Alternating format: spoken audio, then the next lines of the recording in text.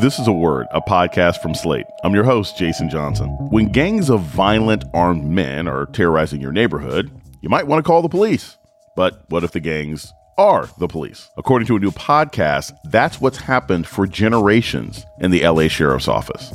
Picking up young men in the park and beating them to a pulp in their trailer parked in the back of the Linwood Station parking lot. Very much what a criminal enterprise engages in, except these people have guns and badges.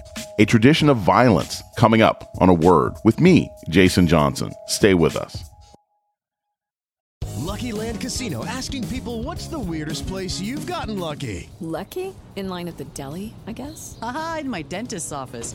More than once, actually. Do I have to say? Yes, you do. In the car before my kids' PTA meeting. Really? Yes. Excuse me, what's the weirdest place you've gotten lucky? I never win and tell. Well, there you have it. You can get lucky anywhere, playing at LuckyLandSlots.com. Play for free right now. Are you feeling lucky? No purchase necessary. Void where prohibited by law. 18+. Terms and conditions apply. See website for details. Welcome to A Word, a podcast about race and politics and everything else. I'm your host, Jason Johnson. The gang problem in Southern California has been well documented across the decades. Organized, violent groups that create their own names, hand signs, tattoos, and initiation rituals that often involve targeting random people and even killing them. And instead of fighting the problem, the Los Angeles Sheriff's Department is actually a part of it, according to a new podcast, A Tradition of Violence. It's based on a series of in-depth reports about the department in the nonprofit journalism outlet Knock LA. Cerise Castle is the reporter behind the series and the host and executive producer of the podcast. Cerise Castle, welcome to A Word. Thank you so much for having me. Before we even get to the substance of the podcast, what is the difference between the Los Angeles Sheriff's Department and the LAPD? It's a great question. The difference between the two is the Los Angeles Police Department is responsible for policing inside the borders of the city of Los Angeles. There's also a county of Los Angeles, which is about 500 square miles and encapsulates the city of Los Angeles, as well as other smaller cities, unincorporated areas, and the Sheriff's Department is mostly responsible for that. They police the unincorporated areas of Los Angeles County, as well as contract cities, places like West Hollywood, Compton, hire the Sheriff's Department to perform policing services under a contract. You trace the origins of these issues back to the 1800s, but the first named sheriff's gang that you found was called the Little Red Devils in the 60s. Who were the Little Red Devils and what was their impact on LA? How did they start and what were they about? The origin story of the Little Red Devils, I haven't quite been able to uncover yet. What I do know is that by the 1960s, this group was active in the East Los Angeles station, and recruits to the Sheriff's Department were actually being warned about the gang and being told to not join and to not participate. However, there was no policy adopted to actually enforce that sentiment. So the gang continued to grow unchecked. And by the 1970s, they had a decent amount of people. We know there were at least 47 because a commander at the East Los Angeles station was instructed to make a list of the Little Red Devils after an event called the Chicano Moratorium. The Chicano Moratorium was one of the largest demonstrations against the Vietnam War held in East Los Angeles. The participants were mostly Chicano living in the area. It was a march of about 25,000 people through the streets of East Los Angeles to a local park where speakers, dancers, and various other entertainers had gathered to celebrate heritage. Now, as that celebration was going on, sheriff's deputies came into the park and started attacking people, beating people with their nightsticks, firing tear gas. And a journalist, Ruben Salazar, was actually killed in this melee, along with some other people. Now, it's said that as a result of that behavior that day, a logo was established at the East Los Angeles station. This is something called the Fort Apache logo. It is an image of an old-fashioned style riot helmet with a boot underneath it. And around the edges, it says, Siempre una patada en los pantalones, which means always a kick in the ass. and low profile, which is sort of a tongue-in-cheek reference to the sheriff of Los Angeles County's instructions that day to his deputies to keep a low profile. They blatantly disregarded that, ended up brutalizing thousands of people, killing a member of the media, and have now celebrated it in this logo that can be seen on pins, hats, various other forms of merchandise that deputies in East Los Angeles sport today. How do these gangs form within a police department, and how do they avoid detection or oversight? Looking back into the early 1980s, when we saw a lot of these gangs forming for the first time, 80s, 1990s, generally how they would start is a group of so-called hard-charging deputies that are quick to crack heads first and ask questions later, would get off of training and decide, well, we deserve something to commemorate all the hard work that we've been doing. Let's get a tattoo. Let's establish a gang and get a tattoo, but only allow people that co-sign our style of policing to become a part of this gang and to get the tattoo. With the Grim Reapers, for example, which was established in Lenox in 1990, there was a group of deputies that had come off of training. They wrote a letter inviting specific deputies to join their gang. They circulated this letter amongst the station. Some people declined. Many said yes. They got together at a bar, got really drunk, and got these tattoos. And as the years have gone on, new generations of these gangs are born at different stations. So the inception of them is slightly different. Perhaps it is a, younger deputy who has been trained by a member of one of these more established deputy gangs, seeing how his training officer has been able to advance through the department quickly with these gang affiliations and deciding, well, why don't I make my own gang? And we saw that with the gang, the Jump Out Boys, with the gang, the Banditos, and so on. In our popular culture, what do you think has been sort of problematic? What is generally missed about sort of the depiction of gangs within law enforcement organizations? I mean, obviously, they're usually quote unquote bad guys in these movies or TV shows, but what do you think they miss about the impact of these kind of extra legal organizations being created within what's supposed to be law enforcement?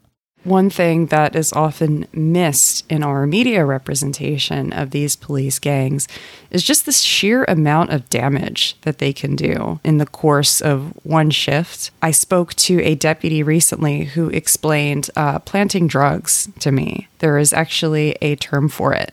They call it vision. And after talking to this deputy, I've spoken to several people who are incarcerated who have told me, oh yeah, I know several people that never had drugs on them and are now serving 25-year sentences for a tiny rock of cocaine that a sheriff's deputy planted on them. When someone is killed by a sheriff's deputy, that extinguishes one life, and it has this horrible ripple effect on the person's family members, their friends, their intimate community. And even when someone is, beaten, I don't want to say even when, because that is a horrible act in and of itself. Just watching a video that traumatizes people. I recently broke a story about a young man who was brutally beaten by two sheriff's deputies at his place of work, and he was blinded as a result of that beating. That incident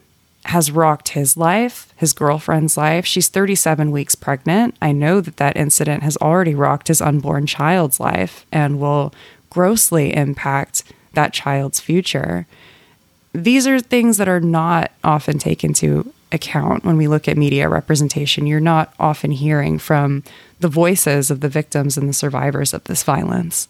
We're going to take a short break. When we come back, more on a tradition of violence and deputy gangs in the LA Sheriff's Department. This is A Word with Jason Johnson. Stay tuned.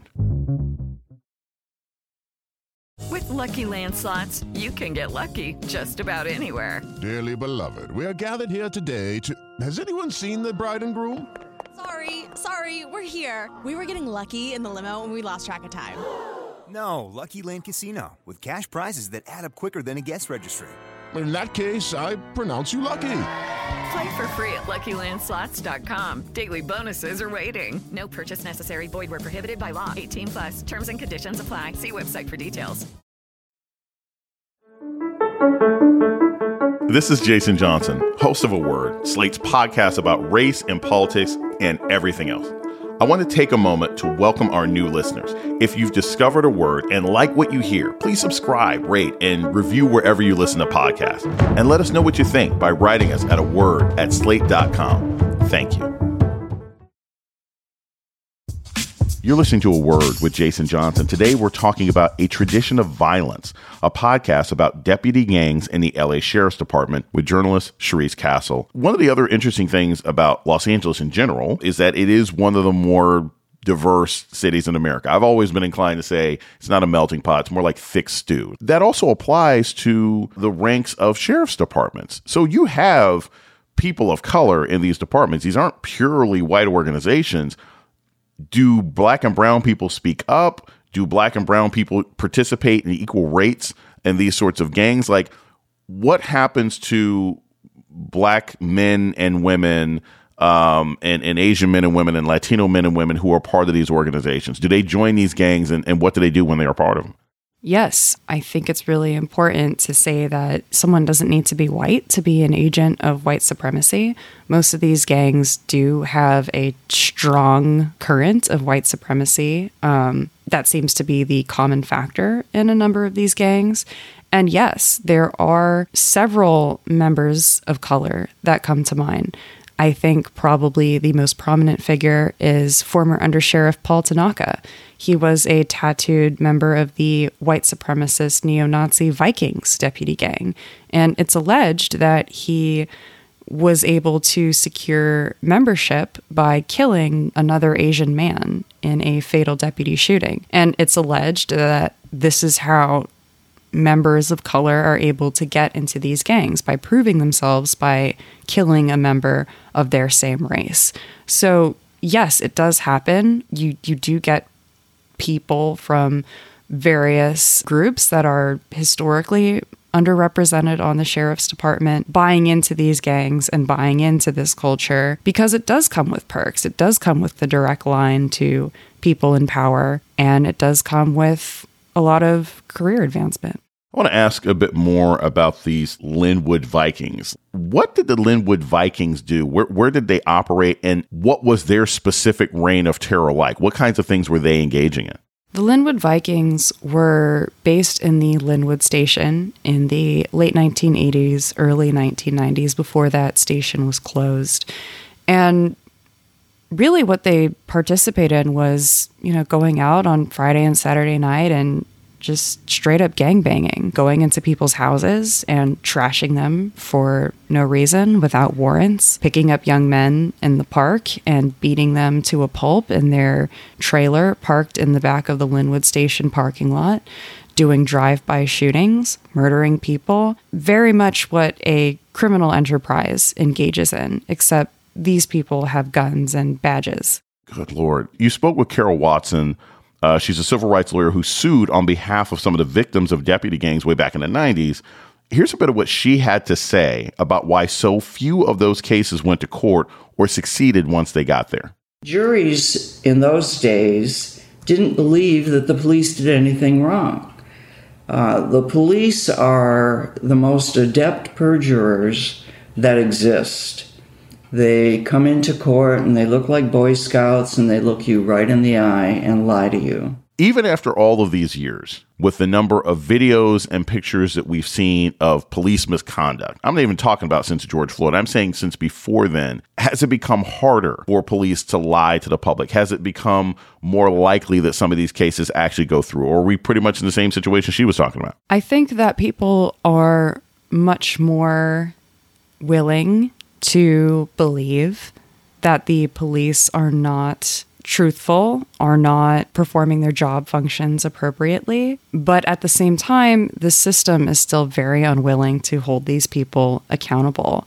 I'm covering a trial right now in the Los Angeles Superior Court in the criminal court, and I was really surprised, frankly, to see the jury pool, which had a number of older white people expressing that they had issues with police, that it may be difficult for them to take the police's word as fact and be impartial. One woman who was an older white woman actually broke down crying, describing the interactions that she had with the police over the years and how devastated she felt by their lack of action in several circumstances that she had experienced. In this same trial, I have seen at least 3 members of the sheriff's department tell one story and then just a few minutes later completely retract it and tell a different story on the stand. They're under oath, and what looks to me like perjury doesn't really have a consequence. They're able to get up and leave the courtroom. And that happens all the time. I've witnessed attorneys, be intimidated by these sheriff's deputies in the hallways. Some of them have even tried to intimidate me in the hallways. And this stuff gets reported. And so often the response from the court is, oh, they would never do that. They're a police officer, when history shows that the reality is quite the opposite. We're going to take a short break. When we come back, more with Cherise Castle about A Tradition of Violence, her new podcast about deputy gangs in the LA Sheriff's Department. This is A Word with Jason Johnson. Stay tuned. Hi, this is Dahlia Lithwick, host of Slate's legal podcast, Amicus. If you're listening to this show, you might be interested in Amicus's live show that we're hosting in Washington, D.C. on Tuesday, May the 14th. My colleague, Mark Joseph Stern, and I will be talking to some amazing guests, including Sherrilyn Ifill and a sitting state Supreme Court justice, all about how originalism, a relatively recently invented way of interpreting the Constitution, has taken over the Supreme Court and radically reshaped the law. It's been doctrinal rocket fuel for the conservative legal movement and facilitated the rolling back of abortion rights, the expansion of gun rights, and the obliteration of the separation of church and state. And as another wildly consequential Supreme Court term careers to its end, the court's originalists are on a tear. But there's something you can do about it, and we hope you'll join us in D.C. on May 14th to explore the possible pathways out of the current situation. Go to slate.com/Amicus Live for tickets.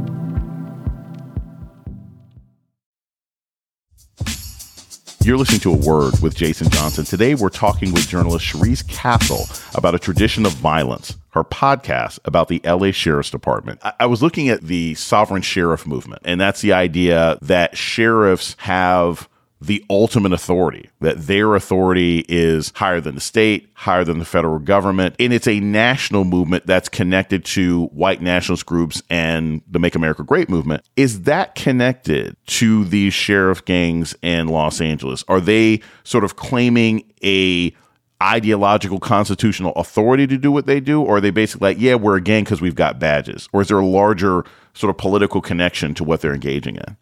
I think that many of the deputy gangs in Los Angeles are doing what they do because they feel like this is the only way to police and this is the way that gets results. I think the idea of sovereign sheriffs is something that has been more welcomed in by our current sheriff, Alex Villanueva. I've never heard him use that phrase particularly, but I think he's a fantastic example of an embodiment of the idea of a sovereign sheriff. Alex Villanueva has gone after our county board of supervisors multiple times. He said during a press conference that they should be taken out to a shed and beaten into compliance. He was sued by our county CEO for repeatedly harassing her, and that case was settled for over $1 million, and the county now has to provide security to that woman for the rest of her life as a result of that harassment. Sheriff Villanueva has also defied 6 subpoenas at my last count and has refused to comply with them. He says that the subpoenas are, quote, fake, which to me it seems very on brand with the sovereign sheriff movement. He's up for re-election soon. And I think we, may see some sort of referendum on those beliefs because the people of Los Angeles, I feel, are not really on board with supporting that type of sentiment. is there any real oversight of the sheriff's department in greater Los Angeles? Does it rely on the mayor? Does it rely on a crusading member of the city council working with you? Or is it basically a case-by-case basis and they only face oversight when someone actually does something so blatant that it can't be ignored anymore? So we do have several means of oversight. The first of which is the Civilian Oversight Commission of the Sheriff's Department. They are directly tasked with overseeing the Sheriff's Department, and they do have subpoena power. The issue is they do not have any mechanisms of enforcement. What they do is they make recommendations, and it's up to the Sheriff's Department to decide whether or not they adopt those recommendations. The sheriff himself oversaw a raid on one of the members of the Civilian Oversight Commission's homes and office. So that tells you just a little bit about how he feels about oversight and the commission members personally. Needless to say, none of those recommendations, to my knowledge, have been adopted. We also have an inspector general whose job it is to monitor the sheriff's department and create various auditing reports that are released throughout the year, looking at policies and practices within the department. And he also makes recommendations. This year he made over 100, and 7 were adopted by the sheriff's department in total. So yes, we do have oversight. The oversight doesn't really have any teeth. So it exists, but there really isn't anything there to make the sheriff's department actually comply with the oversight. I want to go a little bit back to your origin, because I think a lot of people who listen, they don't understand what leads people to doing this kind of work. And I always think that's really important. You know, what drives us to research what we research? What drives someone like you to take the risks that you're taking? You said you started this reporting after you were shot at a protest where you were reporting on what had happened after George Floyd. Tell us a little bit about that and how you've been treated since. This story has always been something that I was curious about and interested in. I grew up here in the LA area, and I heard about deputy gangs from the time I was a small child all the way through to current times. And I always wanted to know more. There was never any anthology or history book on deputy gangs, and I looked really hard for it, but it just didn't exist. So in 2020, I was working for a local radio station, and I was out covering the protests that had broken out in response to the murder of George Floyd.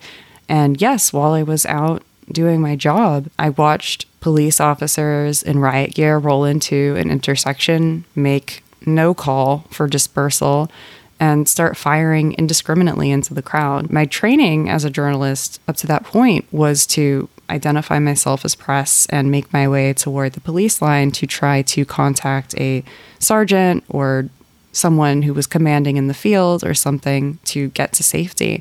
And in my attempt to do that, I watched a police officer turn, make eye contact with me, and shoot at me, and it hit me, and the resulting injuries put me on bed rest for several months. I was in a cast. The doctor told me not to leave the couch, and I just really did not feel right as a journalist, as a Black queer woman at that point in time, just sitting back and not doing anything. And a couple of days after I was shot, a 18-year-old by the name of Andres Guardado was killed in the Gardena area. And it came out within a few days of him being killed that the deputies who killed him were trying to become members of a deputy gang.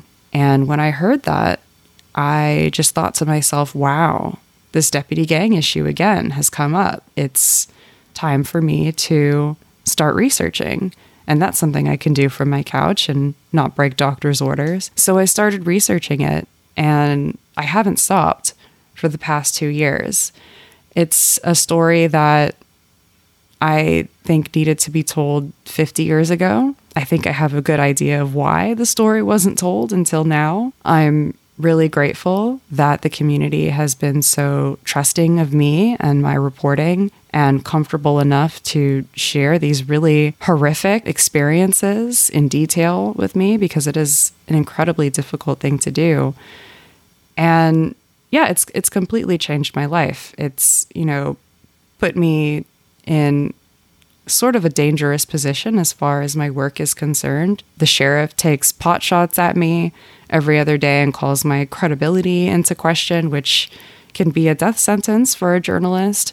But at the same time, I really don't think anything would ever take me off of this story because it has been, so underreported for so long. And I really don't feel comfortable walking away until something is done about it. Is there any thought that what you're reporting on is going to get any better with the Sheriff's Department in Los Angeles?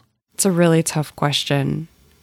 When I first started doing this reporting, my first step was talking to attorneys who have been doing this for longer than I've been alive and asking them, do you think things have gotten better? Do you think this problem will ever be solved? In 50 years, are we still going to be talking about deputy gangs? And unfortunately, the answer that I get is yes. And at the same time, I don't think that should stop people from doing what they do to make a difference. I didn't expect that my series would be, the written series would be received so well. Of course, in like my wildest dreams at night, I hoped and prayed that someone would read it and open an investigation, something. And that happened, which was incredible. The investigation itself has been completely stonewalled.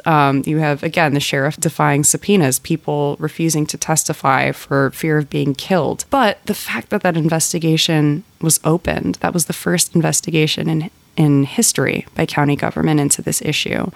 I think that's a step in the right direction. It can be hard to say it's just another brick in the wall. This stuff is going to continue to pile up.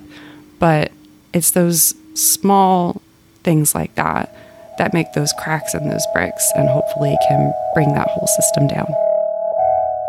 Cerise Castle is an investigative reporter in Southern California. A Tradition of Violence, her new podcast about gangs in the LA Sheriff's Department, is out now. Cerise Castle, thanks so much for joining us on A Word. Thank you so much for having me. And that's A Word for this week. The show's email is aword@slate.com. This episode was produced by Christy Taiwo Makanjula. Ben Richmond is Slate's Senior Director of Operations for Podcasts. Alicia Montgomery is the Vice President of Audio. Our theme music was produced by Don Will. I'm Jason Johnson. Tune in next week for A Word. Okay, round two. Name something that's not boring. A laundry? Ooh, a book club. Computer solitaire, huh? Ah, sorry, we were looking for Chumba Casino. That's right, ChumbaCasino.com has over 100 casino-style games. Join today and play for free for your chance to redeem some serious prizes. ChumbaCasino.com. No purchase necessary. Void where prohibited by law. 18+ terms and conditions apply. See website for details.